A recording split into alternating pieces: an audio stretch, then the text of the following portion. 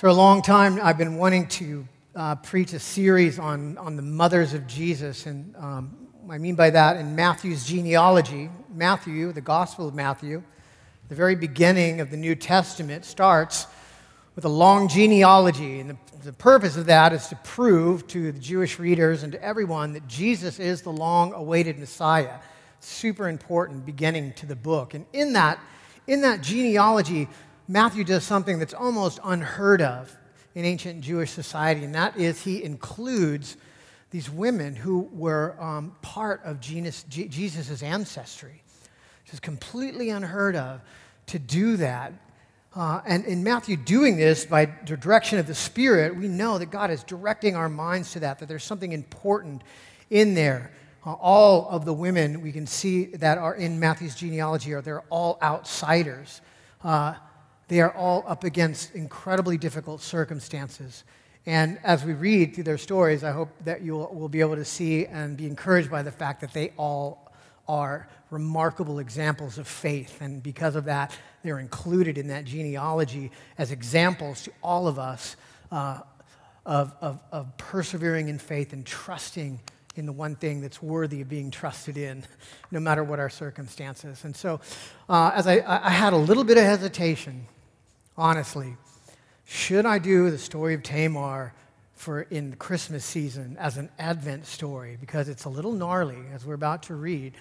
But I brought it to the elders, to the leadership, and they were like, it's Scripture, and it's there for a reason. And Tamar was in that genealogy for a reason. So why don't you dig into it and see what comes out? And as I did, I was blown away. And so I hope that everybody will be as encouraged as I have been studying this chapter this week. So I'm not going to ask you to stand. It's a long reading, but let's now listen intently together to God's inerrant word from Genesis chapter 38. Now it happened at that time that Judah went down from his brothers and turned aside to a certain Adulamite whose name was Hira. And there Judah saw the daughter of a certain Canaanite whose name was Shua. And he took her and went into her, and she conceived and bore a son, and he called his name She conceived again, bore a son, and she called his name Onan. And yet again she bore a son, and she called his name Shelah. And Judah was in Chezib when she bore him. And Judah took a wife for his firstborn, and her name was Tamar. But Judah's firstborn, was wicked in the sight of the Lord, and the Lord put him to death. And then Judah said to Onan, "Go into your brother's wife and perform the duty of a brother-in-law to her, and raise up offspring for your brother." But Onan knew that the offspring would not be his, so whenever he went into his brother's wife, he would waste the seed on the ground so as not to give offspring to his brother. And what he did was wicked in the sight of the Lord, and he put him to death also.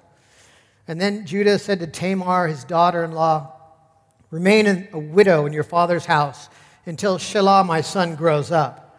For he feared that he would die like his brothers. And so Tamar went and remained in her father's house. Well, in the course of time, the wife of Judah, Shua's daughter, died. And when Judah was comforted, he went up to Timnah to his sheep shearers, he and his friend Hira, the Adulamite. And when Tamar was told, "Your father-in-law is going up to Timnah to shear his sheep," she took off her widow's garments and covered herself with a veil, wrapping herself up, and sat at the entrance to Enaim, which is on the road to Timnah. For she saw that Shelah was grown up, and she had not been given to him in marriage. And when Judah saw her, he thought she was a prostitute, for she had covered her face. And he turned to her at the roadside and said, "Come, let me come in to you," for he did not know that she was his daughter-in-law. And she said, "Well, what will you give me, and you may come into me?" And he answered, "I will send you a young goat from the flock." And she said, "If you give me a pledge until you send it." And he said, "What pledge shall I give you?" And she replied, "Your signet, your cord, and your staff that is in your hand." And so he gave them to her and went into her, and she conceived by him. And then she arose and went away, and taking off her veil, she put on the garments of her widowhood. And when Judah sent the young goat by his friend, the Adulamite, to take back the pledge from the woman's hands, he did not find her. And he asked the men of the place, "Where is the cult prostitute who was at Enaim at the roadside. And they said, "No cult prostitute has been here." So he returned to Judah and said, "I have not found her." Also the men of the place said, "No cult prostitute has been here." And Judah replied, "Let her keep the things as her own, or we shall be laughed at. And you see, I sent this young goat, and you did not find her."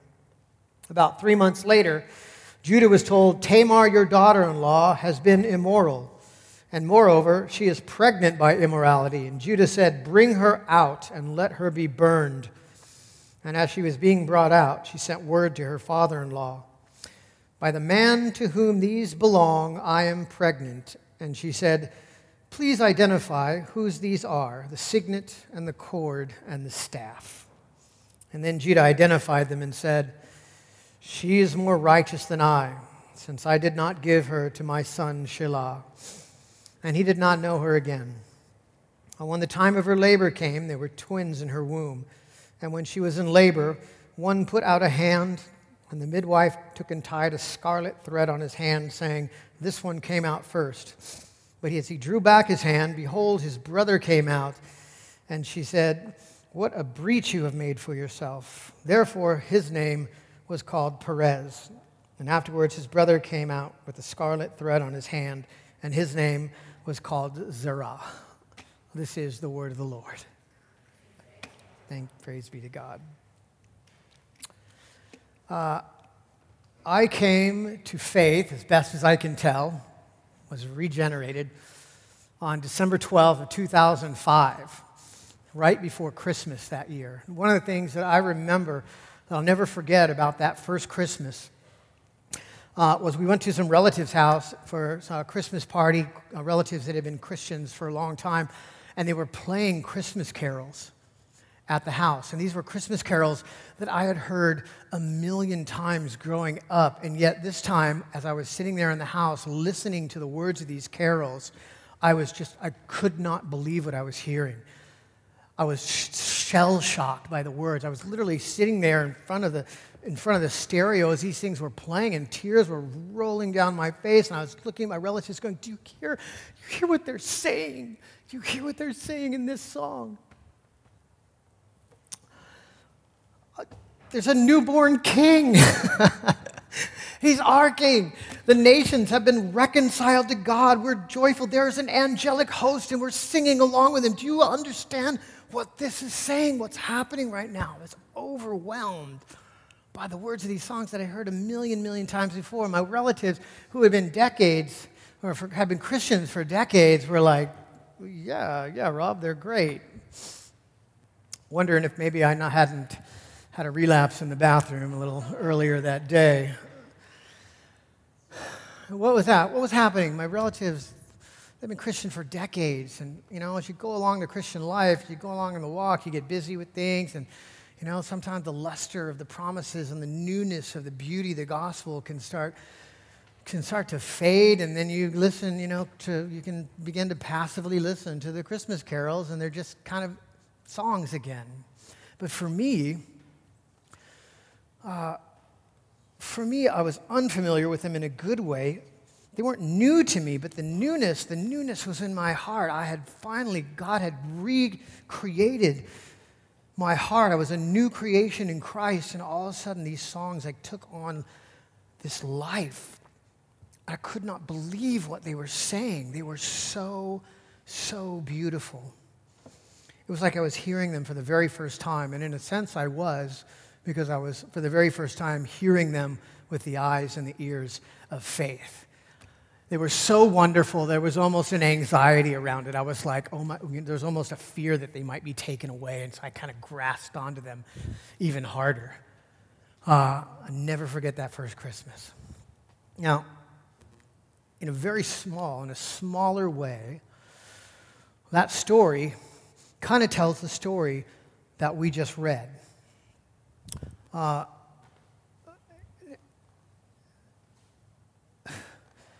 When we read the story of Tamar, the ancient customs and the social mores of that time are so very foreign to us and so bizarre that our first reaction as Western Christians is to read that and go, wow, that's really weird. But the reality of that story is it's contrasting Judah, who's a patriarch. He's the guy who was born into all the promises, who all the promises should have been so bright for him, and yet in the story we see Judah is in the process of discarding all of those promises. They have become less important to him. As he's gone on in the faith, they become less meaningful to him, and he's contrasted with Tamar, this Canaanite girl who was new, and she, out of all the people in the story, is able to see the beauty of God's promises, and she holds on to them with everything she's got. And that's really the basic idea of the story. The big idea of the story is that really against all opposition, Tamar holds on to the promises of God because she can see how valuable they are. Against all opposition, Tamar holds on to the promises of God because she can see how valuable they truly are. And in that, and in her story, I hope that it will open and rekindle our hearts to the beauty of the promises that we have in God and what it is we're waiting for. So let's look at that one part at a time. First is against all the opposition. Well, the dark side, one of the dark sides of the sexual revolution, and with it, no-fault divorce in our culture, and both of those things often touted as being liberating for women. The reality and the dark side of it is that oftentimes those things end up just being destructive in the lives of women. That women oftentimes end up getting the short end of the stick in both of those things. And I was reading this story. Caught an article, caught my eye. A woman named Jane Morris. Jane Morris and her husband Peter. They had both met. Jane was a corporate headhunter. Peter later became the managing director of a software company after Jane had helped him get through school. And then after he had got through school, she had spent the next 20 years of her life having kids, raising kids, taking care of the home. She left the career field. And as happens all too often, after Peter had become established in his career and the couple had become very wealthy, he decided to trade Jane in for a newer, younger trophy wife and really left Jane hanging with nothing.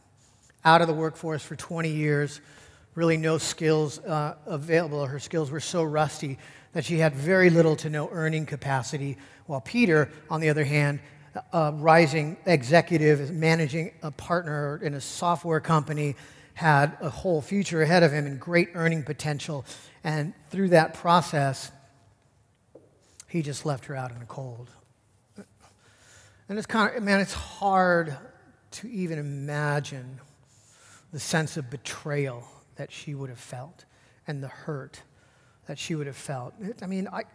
All of us in certain ways have been betrayed in small ways by friends or even in doing church. There's you hurt each other and you sin against each other, and there's that pain. But to be betrayed and disowned and sent away by the one person that you had trusted and loved the most, it just has to be overwhelming. How overwhelmingly terrible and terrifying that would be. Sometimes I hear stories like that, and it makes my blood boil. I get angry. Because it happens all too often. And it isn't a new thing. This is something that's always happened. Happened in the ancient Near East, and essentially that's what happened to Tamar in this story. Tamar's plight, what had happened to her, in a nutshell, is that she had lost her security. What's happening, the bizarre thing that you see in the beginning of this story where her husband dies, and then Judah tells her brother-in-law to marry her to a brother-in-law so that she can raise up offspring for her brother. It was an ancient custom called Levirate marriage. Levirate is a Latin word for brother-in-law. And basically, it was the old was the old covenant way, or the old ancient Near Eastern way of protecting legal rights and protecting property rights and inheritance rights for the deceased relative. Her husband had died. He wasn't going to have any heirs. So the next of kin, the closest genetic relative, would then have children, would have a child with his sister-in-law to raise up an heir for his name. But not only that, it wasn't just to perpetuate the dead son's name. It was also to provide a security blanket for the widow. Without an heir, without a place in the family, she had nothing. So the only security that she had, the only way that she could have a place in that family and a secure future was in that process of levirate marriage. The brother-in-law produced an heir. With the heir, she was part secure in the family and had children who can then take care of her. And so that's what's going on with all that. That's what's supposed to be going on, right? But when you read the story and you read between the lines and you see what's really happening, it's much worse than that. I mean, she marries this man, this Judah's son, who he is the first person in the Old Testament who was individually called out by God and killed by God directly for his wickedness. There's Sodom and Gomorrah, there's the flood, but Judah's son, it must be something real special because he is called out individually and killed by God. So we see that Tamar's first husband, whoever he is, whatever it was he does, was a bad dude, and she most likely suffered greatly at his hand. And then Judah assigned the second son to her. The second son could have refused. He could have refused to take on that duty. He would have been publicly humiliated, but instead of doing that, instead of refusing it altogether, all he did was just take advantage of Tamar. And if you're in the original, in the Hebrew, you can see that it's repetitive. He's going and being with his sister-in-law, not at all to take care of the duty and to secure her future, but for his own purposes. He's just using her, and he's doing it over and over again. And God, in the wickedness, kills him as well. And then Judah, who's now really his only concern is that his third son will die in the same way, not really even seeing the cause and effect relationship, but somehow superstitiously thinking that Tamar is the cause of this problem, refuses to give her his third son and sends her packing with no promise, with no security, and lies to her, sending her away to her father's house with no intention of doing what he was supposed to do and providing for her and for her security.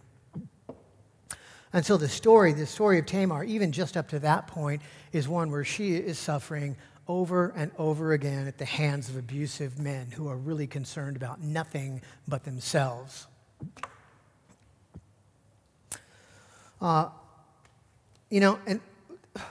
that's kind of hard to see, right? When we see the patriarch's name, you see Judah, we look at it from our perspective in the background. We know that Jesus comes from the line of Judah. We know that Judah was chosen by God to be the heir and to the line of the Messiah to come through him. And so oftentimes we read old stories in the Old Testament, we see the name Judah, and we just kind of gloss over what he does, or we assume that he's essentially righteous, and we don't really pick up on what he's doing. But look at what is happening with Judah. This is in the narrative of the story. Judah and his brothers have just sold their youngest brother into slavery, Joseph. They're in the promised land. They have the promises of God. They are the covenant family. They know through their father Abraham that through them is going to come a descendant, a Messiah who is going to save the world. They know that much. Abraham passed that knowledge on to his son. Jacob then had the knowledge. Jacob then taught his sons, including Judah. They had those promises. They were in the covenant, but things started going on. They were waiting. Turmoil happened, sin in the camp, trauma. They sinned against their youngest brother. They sold him into slavery. And then in the wake of that trauma and of that sin, things just started to break apart. And here we see Judah has left his family. He's moved out of fellowship with the covenant family. And where has he gone? He's gone to hang out with some guy named Hira, the Adullamite, which means he's from the city of Adullam, which is a Canaanite city. Judah has disregarded, left the promises behind, and he's moved into the Canaanite city to work and live and basically live the Canaanite dream. And that's what he's doing when all of this happens. Judah doesn't really care about the death of his sons so much. We don't really even see him mourn. What he's really concerned about is he doesn't lose the third son and his heir, because that's important. That's all he cares about, really, himself. Judah certainly doesn't care about Tamar. She's just an annoyance to him. And at the first opportunity, when he learns of her pregnancy, even though he is guilty of the exact same sin, he takes that opportunity to remove her permanently without any remorse. And we see that Judah doesn't care at all about the covenant promises. The promises that were handed down to him from Abraham to Isaac to Jacob to his brothers and him. He doesn't care anything about those covenant promises. He doesn't care anything about Abraham's offspring, including him and his offspring, becoming like the sand of the sea. He doesn't care anything about the promise of that one descendant who is going to come and save the whole world from the mess that they are in. He doesn't care about any of it. Sin in the camp, scandal, trauma, waiting, and he's over it. And he's off to be a Canaanite and do Canaanite stuff and live the Canaanite dream. And the fallout of all that is that Judah is the guy with the power, and Tamar is the girl with no power, and he could care less about her and what her rights are. And the fallout is he betrays her, and she is in danger of losing the security of being in that family. That's the position that she's in. And yet something amazing happens. In the course of that, Tamar holds on with all she's got to the promises of God. That's the second part. With everything we got, with everything she has, we see Tamar holding on to those promises. A lot of times, most times maybe, the story that I just told you about Jane Morris, the lady who was unceremoniously dismissed by her husband after serving and loving him for 20 years. Most of those stories end bad. In fact, I remember in the late 80s, there was a lady named Betty Broderick where the same thing happened to her, and she took matters into her own hands and took revenge against her husband, and his new wife ended up in prison. And most of the time, women like that are left powerless, without earning potential, left to struggle with their own, sometimes even with kids, and they've got nothing.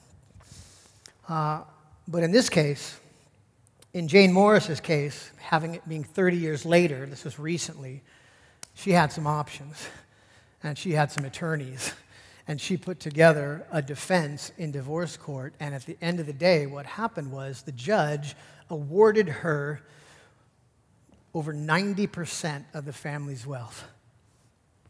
Really, it left her husband, left Peter with 66,000 pounds. This happened in England. And gave Jane not over 90% of the family's wealth. And so, you hear that and you think, and you're like, oh my gosh, vindication, one great victory in the face of evil. And we rejoice in that.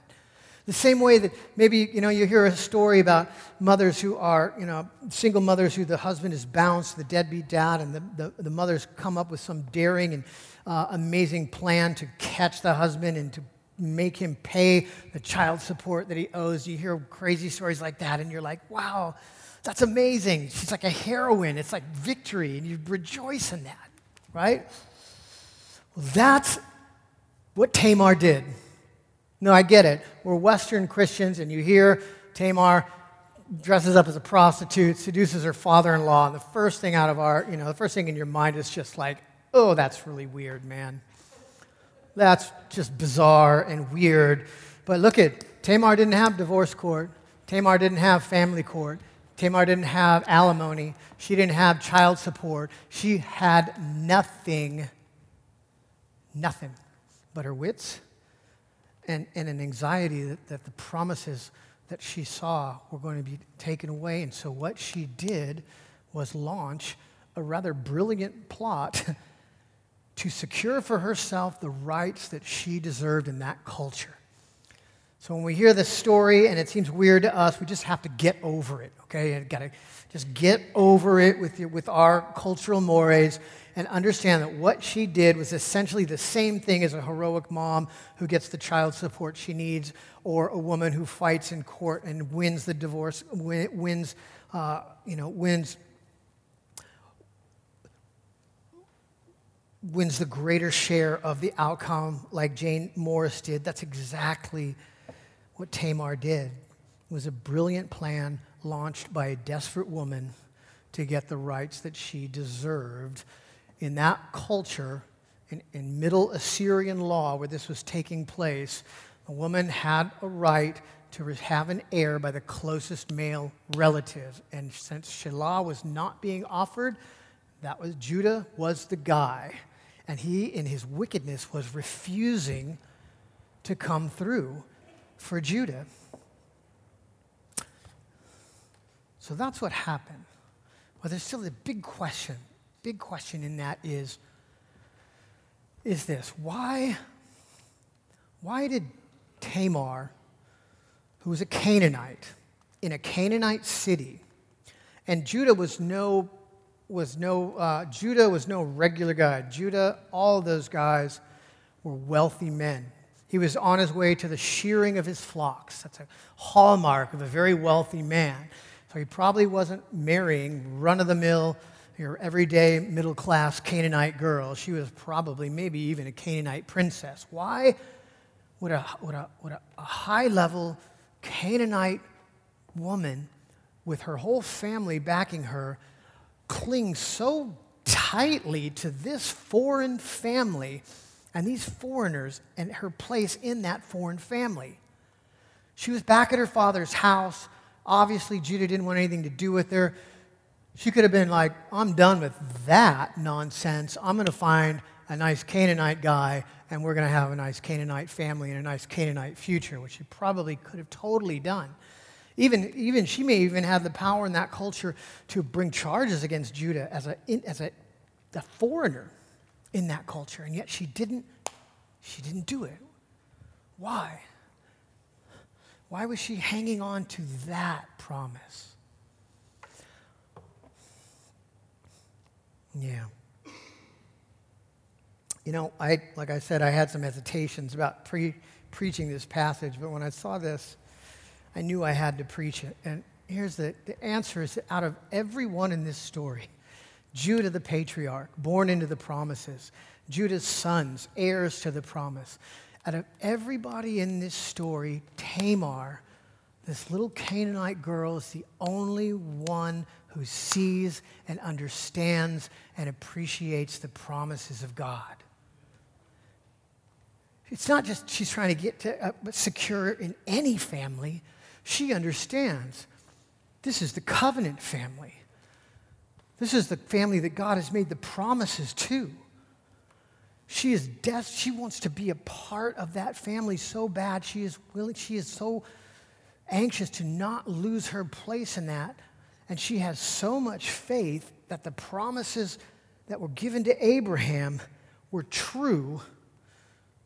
She's willing to do anything. She even launches this daring plot that literally puts her life in danger in order to not lose that spot, to hold on to that spot with everything she's got.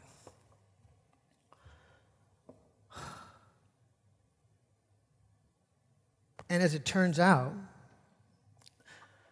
in God's providence,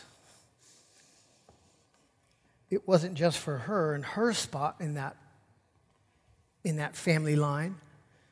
In the genealogy of Jesus, we know that God had chosen Tamar, this outsider, to be one of the women in Jesus' genealogy. And in that huge display of faith, that remarkable display of faith, the Holy Spirit had Matthew immortalize that and put it in the very first chapter of the New Testament, honoring her and honoring the faith that she had. And she was holding on to that promise so tight because God had regenerated her. She had a new heart. God was holding on to her, and she was not going to let that go for anything. And so what she did, as weird as it sounds to us, was this crazy, remarkable act of faith and holding on to God's promises no matter what the opposition was that she faced. She saw, out of everybody in this whole chapter, the one valuable thing, and that was being in the covenant. And that's the last part. Tamar saw how valuable the promises of God are. We started this church like 10 years ago. It was a Bible study in North Park, in this apartment in North Park, and it was rough, let me tell you. It was rough. It was hard to tell who was going to be there that week, but we had one guy who his meds never lined up, and so he was constantly just like falling asleep on the couch with a cigarette while I'm trying to teach, and another guy who just would miraculously like disappear out of nowhere. We'd be like, where'd Sammy go? People would get like angry at stuff I taught and get all puffy. It was rough. It was rough. But one thing, there was this one, here's why I'm telling you the story. There was this one family, a mature Christian family that started coming, the Wagner family, John and Krista Wagner, and their kids started coming to our Bible study and coming all the time. And I was like, why are these people coming? They must be like saints. They must just really like have servants' hearts, and they just love us, and they really want to come and help, and because we're such a mess. And so one day I sat John down. I said, "Why are you coming?" You know, he said, he goes, I grew up in this stuff. We were going through the Westminster Confession of Faith, right? At a bunch of crazy, rough new believers. No one told us that you shouldn't do that, right? So we just did it anyways. And we were going through the Westminster Confession of Faith, and every week we're just blown away by God's majesty and sovereignty. And it was like hearing those Christmas carols. We couldn't believe it. Man, we couldn't believe that this stuff was true. We could not believe that the gospel was that good. And we couldn't get over the fact that God had somehow chosen us to be part of it. And John was like, man, I grew up in this stuff. I've known it since I was a kid. And, I take it for granted. I totally take it for granted. It's just kind of background noise to me. But when I come to your Bible study and I see you guys who are just like teary-eyed, you cannot believe how beautiful and wonderful this is. And the way you guys pray, it just encourages me and strengthens me in my faith. And that's really the lesson that Tamar can give us in this Advent season. First lesson is that what we have in Jesus is so much more beautiful than anything the world has to offer, anything the world can offer. And it's even hard to put it into words what that means. It can be so abstract to know that you are an heir to the kingdom of God, to know that we are co-heirs with Jesus, to know that we are going to be glorified in bodies, to know that we are going to be confirmed in ethical righteousness, meaning that we will no longer, it will be just as easy for us to be perfectly holy then as it is for us to be sinners now. to know that we don't even know what we will be like, that we know that we'll be like Jesus. You try to wrap your mind around that. How do you even, whenever, C.S. Lewis said, if you saw who we were going to be, you would fall down and worship. You just can't even wrap your mind around that, how beautiful and wonderful those promises are. I'm sorry, I got to do a Lord of the Rings reference, just because, not gratuitous, but we just, my wife broke her leg, and so we were sitting around the living room, and we just did a marathon of Lord of the Rings with all the kids again, and at the end, Aragorn's being crowned. All the people are in their royal finery on the top platform of Minas Tirith, and there's a ceremony of royalty and the royal family and of victory, and you watch that. If you're into it, your heart just kind of surges and you get like tingly all over. Why? Why is that? And you want that. You want it so bad. You want to be a part of it so bad. And why is that? It's because those pictures, those symbols are all drawing off the greater reality of the truth of the gospel, of what we possess in Jesus. And it touches us, and it touches us in that place, and we relate and we know, at least subconsciously, that is true. That is our reality. You can't see it yet. We're in the waiting. We're under oppression.